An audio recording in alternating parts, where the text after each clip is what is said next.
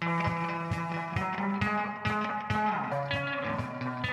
to Nonprofit Lowdown. I'm your host, Ria Wong.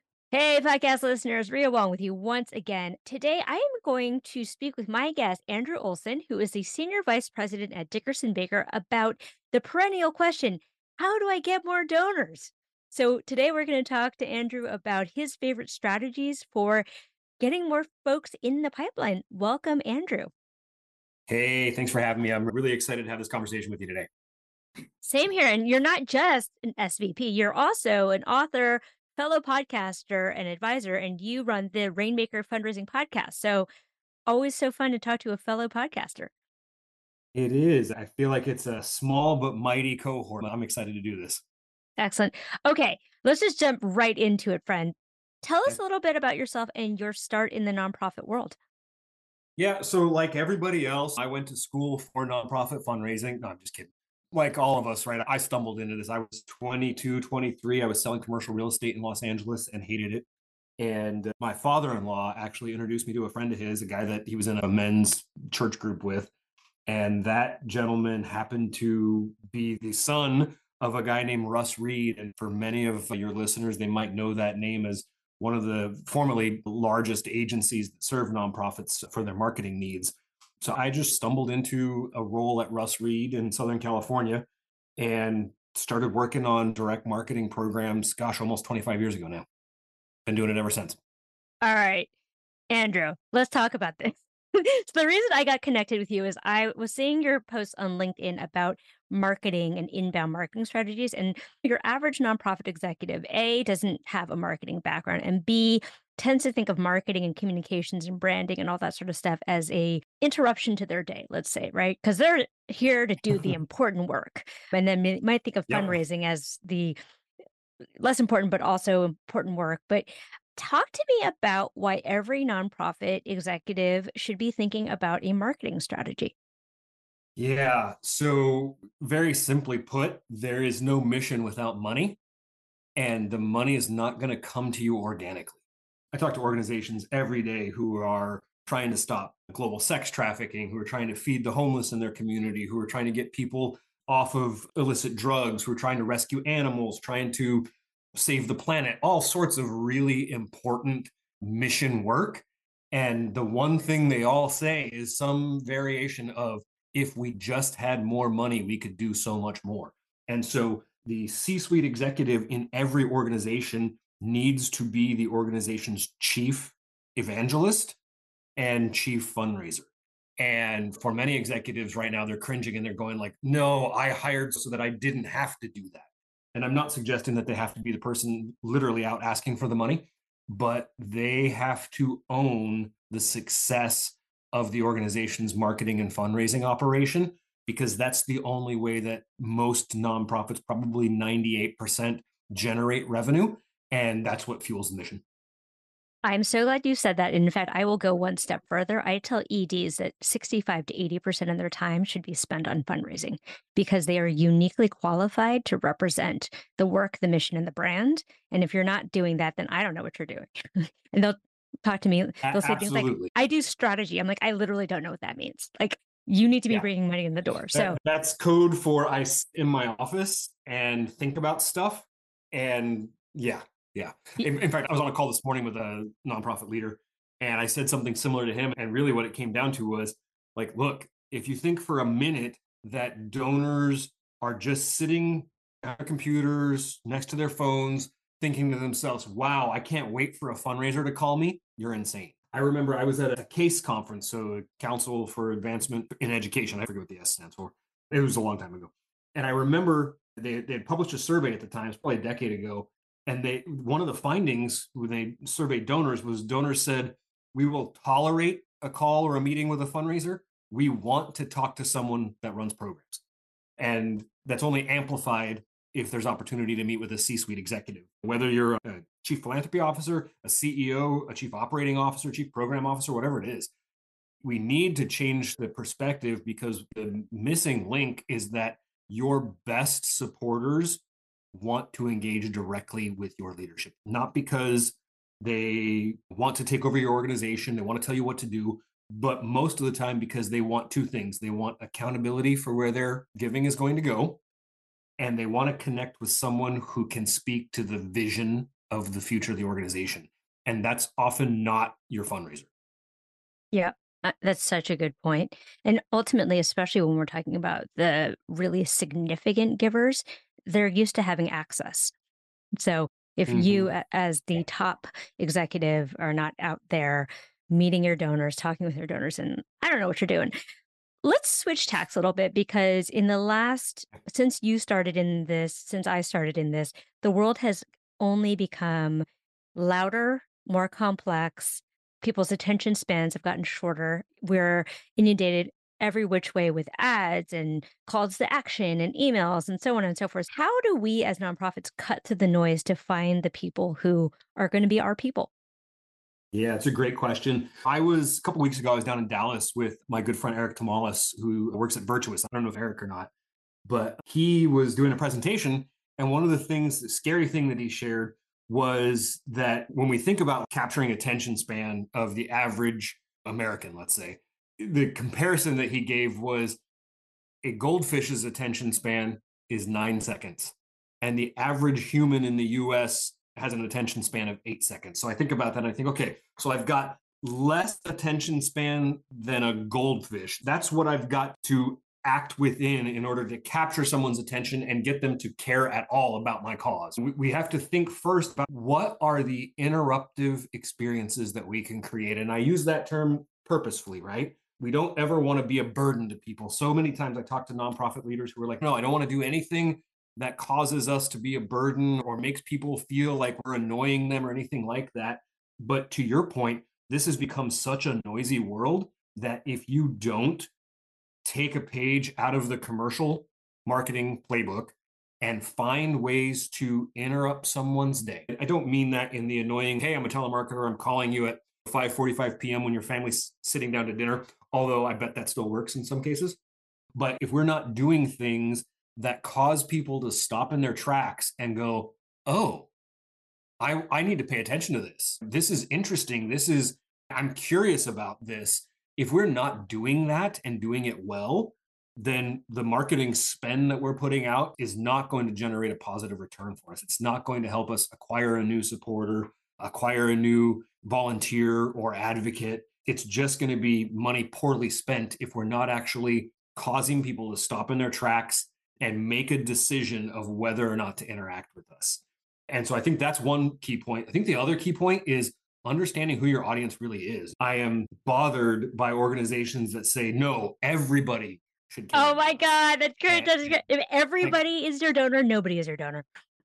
it's exactly right. There are so many sort of micro audiences these days. And if you, to your point, if you think everybody is your donor, you're going to spend a whole lot of money and have nobody engaging with you. So before you even get down to what channel should I be in, what should my message be, all of that kind of stuff, you really have to understand who is it that cares about what we do.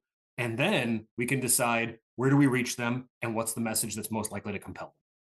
So good. Okay. So many things I want to touch on. So, what are some examples of interruptive things that we can think about that are not annoying? Because I do think that there is a tendency to be very conservative on the communications front. But to your point, we need to pay attention to stuff. And I only pay attention to stuff that actually like grabs my attention. So, some fun examples that you can think of. Yeah. So one example that's fairly recent, when the conflict started in Ukraine, right? Save the Children went up on connected television with some advertising, right? And it was very bold, very engaging. And for those of you that don't aren't familiar with connected television, that's basically delivering TV ads, not through broadcast, but to your set top display. So whether that's Hulu or Paramount Plus or any of those sort of subscribed channels, right? So the reason I use this one is one, it's highly effective.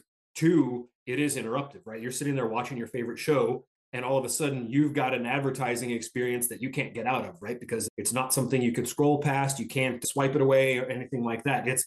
You're there, and if you want that content that follows it, you've got to experience that commercial. They actually raised a ton of money and built a pretty significant following off of that kind of advertising. I think the same thing when we think about some of the sort of more traditional channels, right? Think about if you've ever been on the street in New York or DC or Philadelphia or some of these bigger markets, and someone's walked up to you and they've been wearing a vest that's either Save the Children or Greenpeace or UNICEF or any number of different organizations, and they're going to literally intercept you on the street and make an impassioned plea for you to support the organization and the cause. That's a really interruptive experience, right? Yeah, I would Things argue, like that. and not in a positive way, but please continue. Yeah, it can be, right? If it's done well, it can be. But I would agree with you that in many cases it's not. So those are some of the sort of easier to understand ways. But I think a lot of it comes down to what's the message and what's the creative that you're putting behind it, right? Because all of anything that's interruptive is going to be in a mass media channel for the most part. It's not going to be you showing up on my doorstep to bring me coffee and say, hey, let's chat about this new opportunity. That's the financials just don't support that. So when we talk about more interruptive things, they all have to either be broadcast or digital marketing, direct mail driven, those kind of channels. And I think even in the traditional marketing spend that organizations might already have, right? Let's say you got an organization that's doing direct mail donor acquisition, and maybe they're doing some digital marketing to support that as well. There are ways to be interruptive with those mediums that maybe are not things that you've thought of before. So, for example, I have seen organizations in their digital marketing have video engagement, and that video might be an engaging 30-second or 15-second video about what's going on in their cause. It's not about their organization. It's not about somebody getting promoted or anything like that. It is a deeply felt, emotional, story-driven 30-second experience of the cause. Those kind of things can be very interruptive and can cause someone to say, oh, I need to know more about this, right? I'm going to click on this ad. I'm going to hit this QR code, whatever, and get deeper into that cause and that mission, because that's really what you're looking for. You're essentially looking to say, how do I cause someone to give a rip about what we are doing and what we're talking about if they've never heard of us before, if they don't know us, if we don't have the trust of brand loyalty. And so it's got to be something that stops them in their tracks and causes them to pay attention for an extra 10 seconds. Andrew, I love that you said that. Can we just dispel a myth right now? The myth being that the minute people hear about us, they're going to want to give us money. Yeah, for sure. In the advertising world, we often would say it takes 7 to 10 touches before someone's ready to buy. And when you think about the fact that from a fundraising perspective, you're not selling a tangible product, right? Someone, like, whatever your cause is, you're not sending somebody home with a product when they give you a contribution. So you actually have to jump an even bigger hurdle, which is build the trust that I will give you my money and not see anything back immediately, like I would if I'm going to a grocery store to buy something, if I'm going to Trader Joe's or going to Target to get a product. But you've got to build enough credibility and trust that I can say, here's my money, go away with it. And sometime in the future, tell me that it's done good. Yep. So, yeah, you're right. The idea that someone's immediately going to say, oh, yeah, here, take my money. I just met you. Let's do this deal. That's few and far between. Sure, there are going to be some people who are going to say that. There's two things that I know about those people to be true, largely based on almost 25 years of doing this work. The people who say yes immediately often say yes to everyone. And so they're what I would call a tipper. You're going to get a $5, $10, $15 gift from them. And so are 9 other organizations. And they're never going to build a meaningful relationship with you because it's just not who they are. Or they're going to check you out with a quick gift. And if you don't deliver massive value after that, they're going to move on. Beyond that, the opportunity really is, how do I build awareness and preference in the marketplace so that when someone's ready to make a significant gift, they're going to look at me as the primary organization that's most trusted in that space, whatever that cause might be. But otherwise, the idea that you're just going to immediately get revenue because you showed up and had a sign, it's not true. Yeah, I'm so glad that you said that, and you keep using this word trust that I really want to underscore here because basically what we're doing with our marketing is that we are increasing trust. And without trust, we don't do business. There is no donation. Talk to me a little bit about the givers today because I think about my own buying behavior, my own consumer behavior. I don't need to talk to anyone. Like I go to the website, I click around, and maybe I look at some testimonials and then I buy or I don't buy. Similarly with philanthropic initiatives, like I either will donate because someone I love has asked me to donate, or it's something that I'm already connected to. But by and large, like I don't want to talk to anybody. And I feel like a lot of the, let's say, traditional fundraising advice that we've all come up with was like, there's a process and then meet them for coffee and then you take them on the site visit and blah, blah, blah, blah. Is that still true? Yeah, great question. So, in some instances, it is true. There are some donors who want to be engaged that way. But I wrote a little bit about this a couple of days ago. Donors are not monolithic in their behavior. And so, we have to be prepared if we want to be successful to engage donors and to meet them where they are. Is there a small percentage of donors that want to go to coffee, want to be taken on a tour, all that kind of stuff? Sure. Not anywhere near the number of donors who were willing to do that before. And if you ask them, particularly high net worth donors, they will say, no, we didn't ask for those things. Those were the things that the charity suggested to us.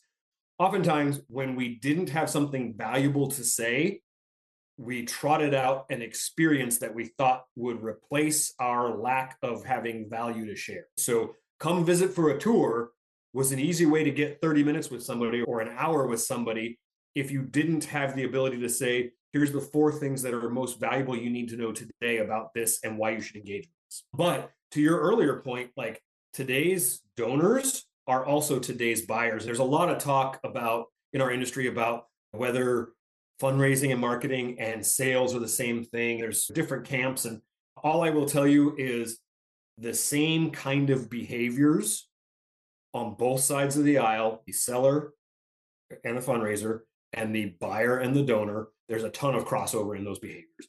And so if we don't have thoughtful experiences for our supporters that mirror the way that they like to buy in the rest of their lives, we're going to end up losing out. So, what does that mean? It means that we have to have a really great web experience because you mentioned this. The first place someone's going to go to check you out, they're not going to walk into your organization through your front door and say, hey, I'd like to talk with somebody about giving. They're going to go to your website. They're going to go to your Facebook account. They're going to go to your Instagram or your social platforms that are available are. And if they can't get the information they want in a quick few seconds, they're just going to abandon your brand and they're going to say, you know what, there's somebody else out there that's going to make it easier and more enjoyable for me to engage in this topic because you're probably not the only one that does the work that you do. So, first things first, you've got to have a great web presence.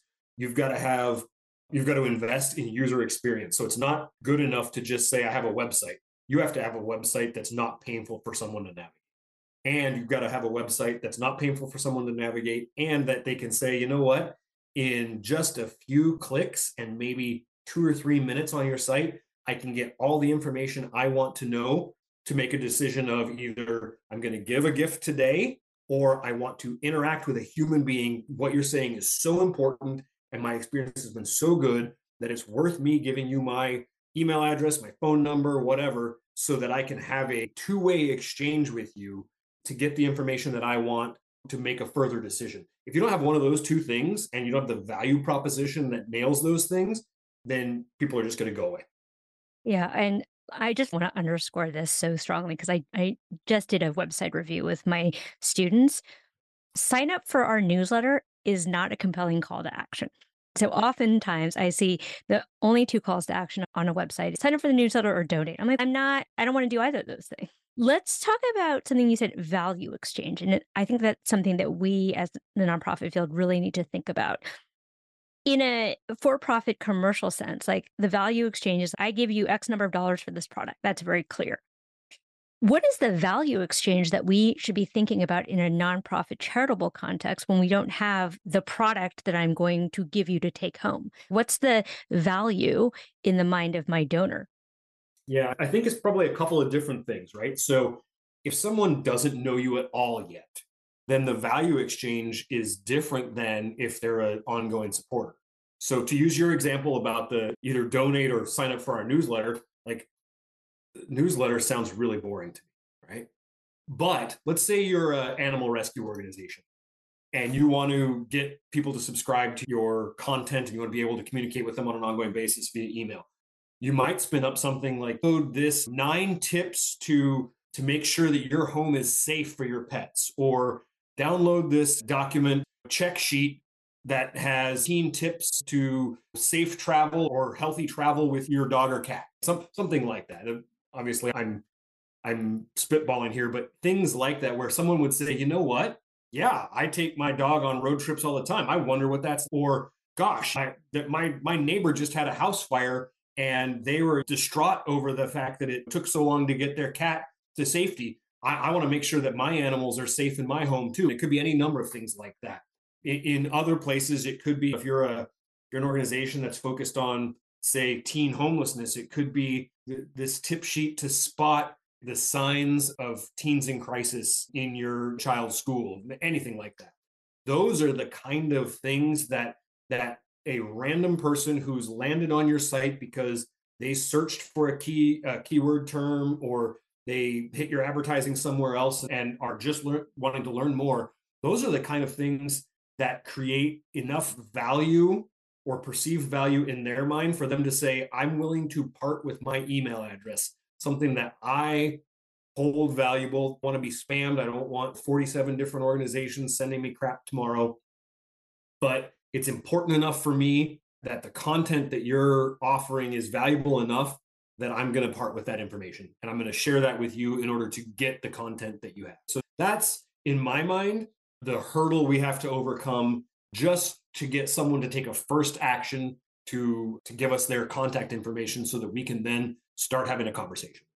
I want to underscore this point so strongly because there is nothing worse than getting spammed, right? Like I give to political causes and I'm like, don't want to anymore because Yeah. you know what I get for my political contribution is I get 10 more emails asking me for money. And I'm like, I didn't sign up for any of this. I don't know how, well, I know how you got my email address, but I just really want to underscore that we have to ask people for permission to contact them. Don't abuse the contact information is all I'm trying to say. Yeah, absolutely. Permission-based marketing is so much more effective than a spray and pray approach. And once someone has said, "Yes, I am willing to share this information with you because what you're offering is so valuable that I want it," you have a completely different conversation. But then beyond that, there's really the value proposition for a philanthropic engagement, right? And that is telling the donor or potential donor, if you invest X, we will use it to do Y so that we can achieve a joint outcome of Z. And so it might be, if you give $50 today, we will be able to send out a rescue van tonight and get one teen off the streets so that he or she is not does not fall prey to sex traffickers, does not have to sell their body in order to eat tomorrow, or will have a safe place to sleep where they're not going to be attacked by someone on the street. It's something like that, right? And often I do a website review and I get to a donation page and it says, give $50 today to provide hope to teens on the street. I'm sorry to everyone who wants to provide hope, but I have no idea what $50 of hope actually gets me. Or support our cause or increase our impact. I'm like, I don't know what that means. Yeah, no one cares about that.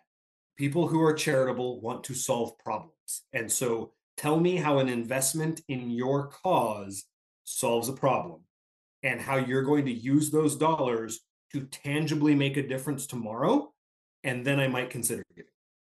Let's talk about email addresses or Sure. email lists, rather. The mistake that I often see with nonprofits is that they think of their email list first of all, they usually don't think of their email list, but if they do think of their email list, they think of it as an ATM. All they do is send out solicitations. Talk to me about what does it mean to nurture your list and how often should you be sending out solicitations and what should you be doing in the meantime? Yes, this is such a big topic and it's so important. I have worked with organizations that send 80 to 100 emails a year, and all of them are solicitations. And it just makes me cringe. Our world, we've actually been having a lot of conversations with our partners about the need for relationship cultivation content. And the specific number is going to be probably different for every organization because the overall communication cadence is different for everybody. But I once heard someone say to me, I don't know how many emails is too many, but if all I get are asks, two are too many. And so I think we need to balance that and think about, when I come in and help an organization build out their email calendar, I want to see a robust number of cultivation emails. And when I say cultivation emails, I'm talking about an email without a financial ask. So it's not to say there's not an ask in it, because I want to cultivate a behavior of two-way communication. But I definitely don't want to just be asking for money every time. So if I'm going to have, let's say I'm going to have 12 asks a year in my email, 12 fundraising asks. I want to have at least 24 other emails that are not asking for money. So some of those are going to be reporting back. Impact reporting could be that newsletter that you're so keen to ask everybody to sign up for. I hope that you've got some video content where you're saying, hey, check out this video. You gave us a gift 2 months ago, and I want to show you how we use that to build this new adaptive park in our community to serve families with kids who have disabilities or whatever it might be. But I also want it to be, hey, let me tell you the story of Sarah's one of the kids in our program that your support has helped, and she's got something she wants to tell you, right? And so it's a meaningful story that tells her life story, how she got connected to the organization, how your giving intersected with the work that we're doing with Sarah, and in her words, talking to you about why it's important to be a part of this cause. So things like that. And it's going to be different for every organization based on the assets they have, the stories they're able or not able to tell, and the ways in which they can engage their community. But I think it's really critical to have at least a couple of touches that are non-financial for every time you solicit. And some of the ways that you can ask people to still have a sort of engaging communication with you, a two-way communication, would be things like a donor survey, signing something and sending it back, shooting you a quick note to tell you what's the one thing that's most important about the work that you're doing. There's any number of different ways that you can ask people to engage that don't have to be financially motivated. Yeah, you've said so much that I just want to unpack here. So I talk about this similarly. I call it pebbles and rocks. So pebbles are the things that agitate the water, like the newsletters, the impact reports, the videos, the social media posts, right? The rocks are the solicitations. So you really need to think about, are you throwing out all rocks or are you throwing out all pebbles? Most organizations tend to throw out all rocks. Something that you said that I think is really important is the idea of closing the loop for our donors, right? Because automation, like you get sent the thank you letter, the thank you email, but that's not enough. And I think when I think about the experience of the donor, they're on a story, like they're on a journey with you. And if you don't close the loop, i.e., what did you do with my money? You've left Yep. an open story. And that doesn't feel great. But I want to talk about storytelling because I've been out in the field and I've been doing a lot of training. And I think there's been some pushback around the use of story in fundraising. And I think part of it is that all of us have been exposed to really bad storytelling, call it poverty porn, like the poor kids with like flies on their face or like the sad dog, right? How do we use story in a way that it doesn't feel exploitative? Yeah. So I think there's a number of different things related to that we have to address. First is the permission side of things, right?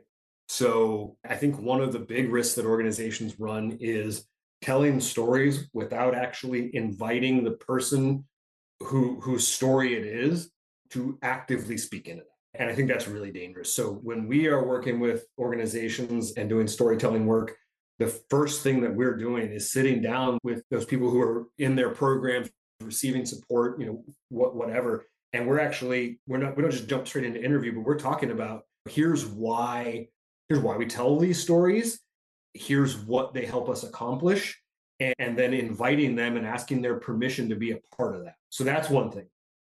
Second is we're telling oftentimes really difficult stories, right? In my work, I've been doing this for a long time, and much of my work has been with hunger and poverty. So I'm talking to people who are living on the streets, who are living in their cars, who have to go and stand in line at a food shelf 3 times a week in order to feed their kids. That's really emotional and often stigmatized kind of conversation. And when you get into things like teens living on the street and you get into sex trafficking and prostitution and things of that nature, that's even more complicated and harder stories to tell. And I don't think that it's wrong to tell those stories. In fact, I reject the idea that it's wrong to tell those stories. And often what you'll hear me say is if our comfort as marketers and fundraisers is more important than raising the money to actually help get someone off the street, that's when I say it's your time to quit your job and go do something else. But it doesn't mean that we need to exploit people, right? So I think part of that is letting the person about whom we're telling the story have ownership of that story, right? And making sure that we tell the full story. It's not just Sarah's on the street, right? It's here's what's going on in her life today, and here's how she's empowered because of what's going on. So I think it needs to be much more complex and nuanced storytelling than what we're used to. I think one of the biggest culprits in this is the direct marketing agencies who say, yeah, we've got this letter written. We need 2 lines of copy that are going to be about the story. Because all you can do then is say, Sally's poor and homeless and needs your help. That's not the entirety of who she is. I am reminded of Erica Carley, who was on the podcast, who talked about constructing stories as a gift back to the person. Yep. Yeah, I agree with that. And I think what we need to think through then is what are the formats that we are using and mediums that we are using to tell these stories that allow us to actually have a more rich experience and tell more of that story than 2 lines of copy. And I agree with Erica's perspective. I think there's another perspective though, and I've heard people say this. And in fact, you and I haven't talked about this, I don't think, but my family lost everything we owned when I was 15 and we ended up homeless. So I tell you this partly as someone who's lived this life as well. The reality is it is often empowering to the individual who's had that experience to be able to tell their story. So I think one of the biggest risks that I see is nonprofit do-gooders who say, wait a minute, we can't tell that person's story because we have to protect them. And I flatly reject that. I think that's BS. And if you ask the people who have lived through that, they will often say, I may not be able to give financially today, but telling my story in this way to help the organization that helped my family be able to help more people is my ability to give back. And I think we need to put that in context and not just have a protectionist mentality, but the idea of being able to tell that story as a way to give that person a gift back, I think is fantastic. Yeah. And I actually just want to think about this as well, which is when we think about telling people stories, it can be hard to tell the story of someone that's still in the middle of it, right? Sure.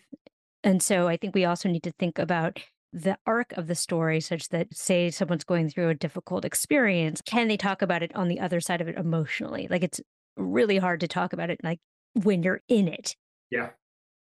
Okay, let's like back out a little bit because I think this has been a fantastic and gosh, we're running out of time. I can't believe we've been going for 40 minutes. What is for the total newbie, what is outbound versus inbound marketing? Yeah. Probably the easiest way to think about that is if you find yourself using any term that has blast at the end of it, that's outbound, right? We're going to do an email blast. We're going to blast this. We're going to blast that.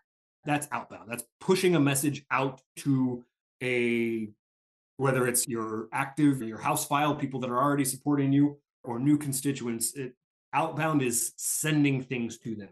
Inbound Think of that as pulling people in. When we talk about creating offers that people can subscribe to get more information. So you are creating an inbound, oftentimes it's referred to as a funnel, right? So you're creating a content piece, whether it's something that's printed, whether it's video content, whether it's audio content, any kind of content where you're saying to someone, hey, come engage with us, trade us your email address in exchange for this piece of value, this piece of content that's valuable. That is the inbound side. And it's not to say that you don't have some typically digital marketing spend that supports driving traffic to your content, but you're not, say, sending out a direct mail acquisition piece or sending out an email blast to people. You're actually pulling them in via high value content offers.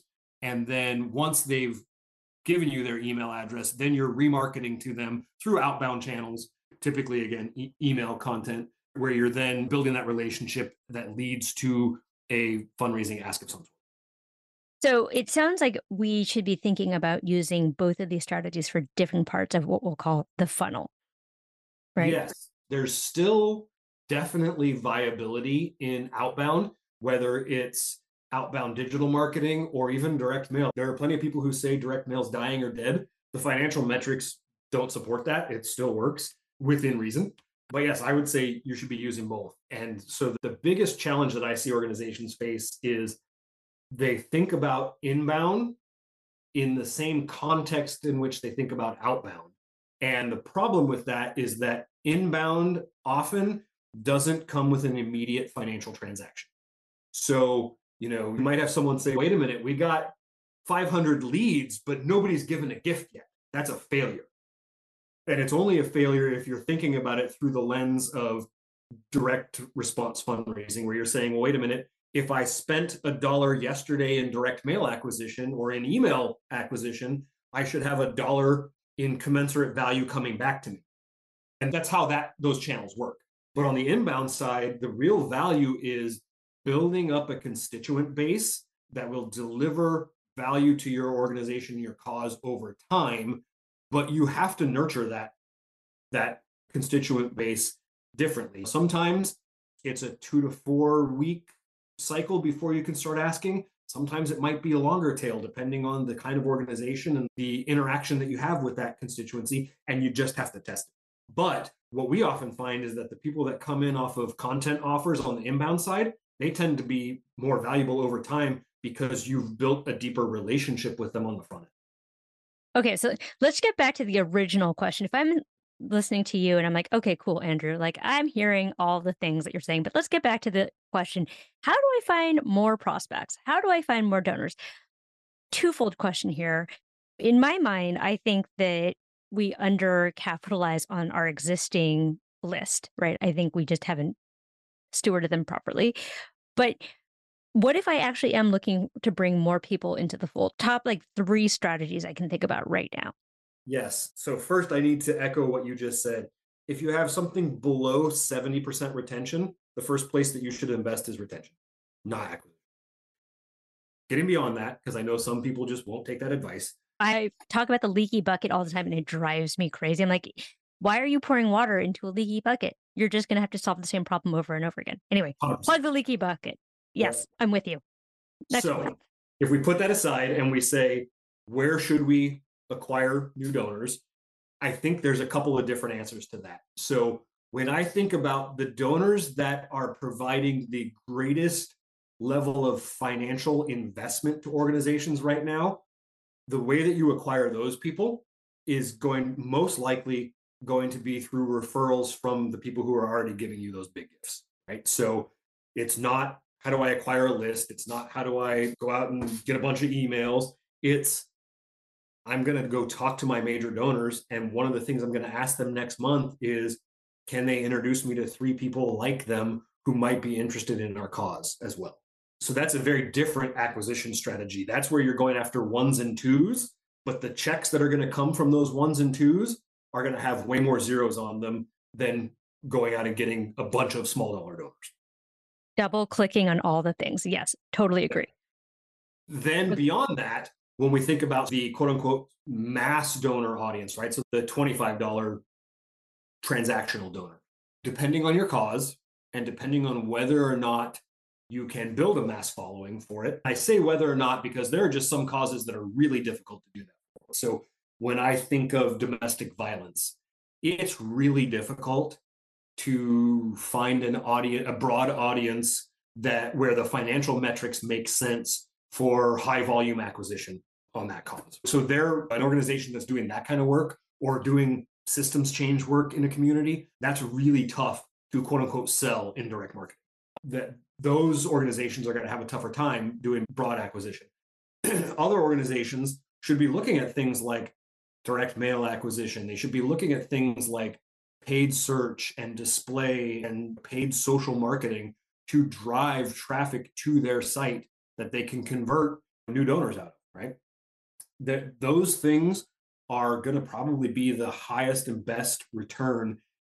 But I would say the way that you need to think about this is not what's the channel I'm going to use, but what's the financial structure that I need to live with it. And what I mean by that is if my long-term donor value is $300, then where can I spend the least amount of money to get more donors that look like that are going to give me $300 over a 5-year time horizon or more? And I'm going to allocate the investment dollars that I have for marketing to the channels and the activities that are going to get me the highest long-term return. So that's a lot different than saying, where do I go get donors, right? But if we don't understand those underlying metrics first, we're going to go seek out supporters in places where we might get a lot of donors, but they might be really low value and not give me the kind of return, and they might come with a higher cost. So I would say don't chase the channel as much as chasing the investment strategy first, and then retrofit where to get them based on what my numbers are. Andrew, we can have a whole other podcast, probably just a whole series of podcasts around metrics and building a funnel and conversion rates and pixels and all of the retargeting and lookalike audiences and so on. So that's when we get very into the weeds of digital marketing and all those sorts of strategies. We don't have time for that, but I'd love to have you back on and we can get a little nerdy about digital marketing. Yeah, to bottom line it for everyone, because I don't want people to walk away going, gosh, I didn't hear anything about where to get new donors. The places where you're most likely to get new donors: direct mail acquisition, paid search, so keyword search, Google, Bing, things like that, but not the Google grant because it pretty much sucks for new donor acquisition. Paying for display marketing, paying for social media advertising. And the reason I say paying is because the ability to target the right audiences often comes with a gated payment offering versus just using Facebook for free kind of thing. There are some things you can do for free that'll still work, but not everything. So those are the places where you're most likely to get the highest volume of new donors. But again, you have to understand the math behind it to know that where you want to be is actually the place that's going to get you the best. And to underscore all of that, to bring it all the way back to the beginning, you need to understand who your donor is. Yep.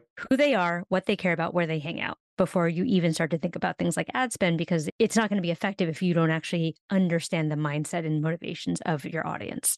Totally agree. Yay! We brought it back to the beginning. Andrew, this has been really helpful. Certainly a lot for folks to think about. I'll make sure to put all of your information in the show notes for folks who want to learn more about you, who want to hear your excellent podcast, and to get in touch with you. So thanks so much. Thank you. Good to be with you. All right, everyone. Take care. Have a good week.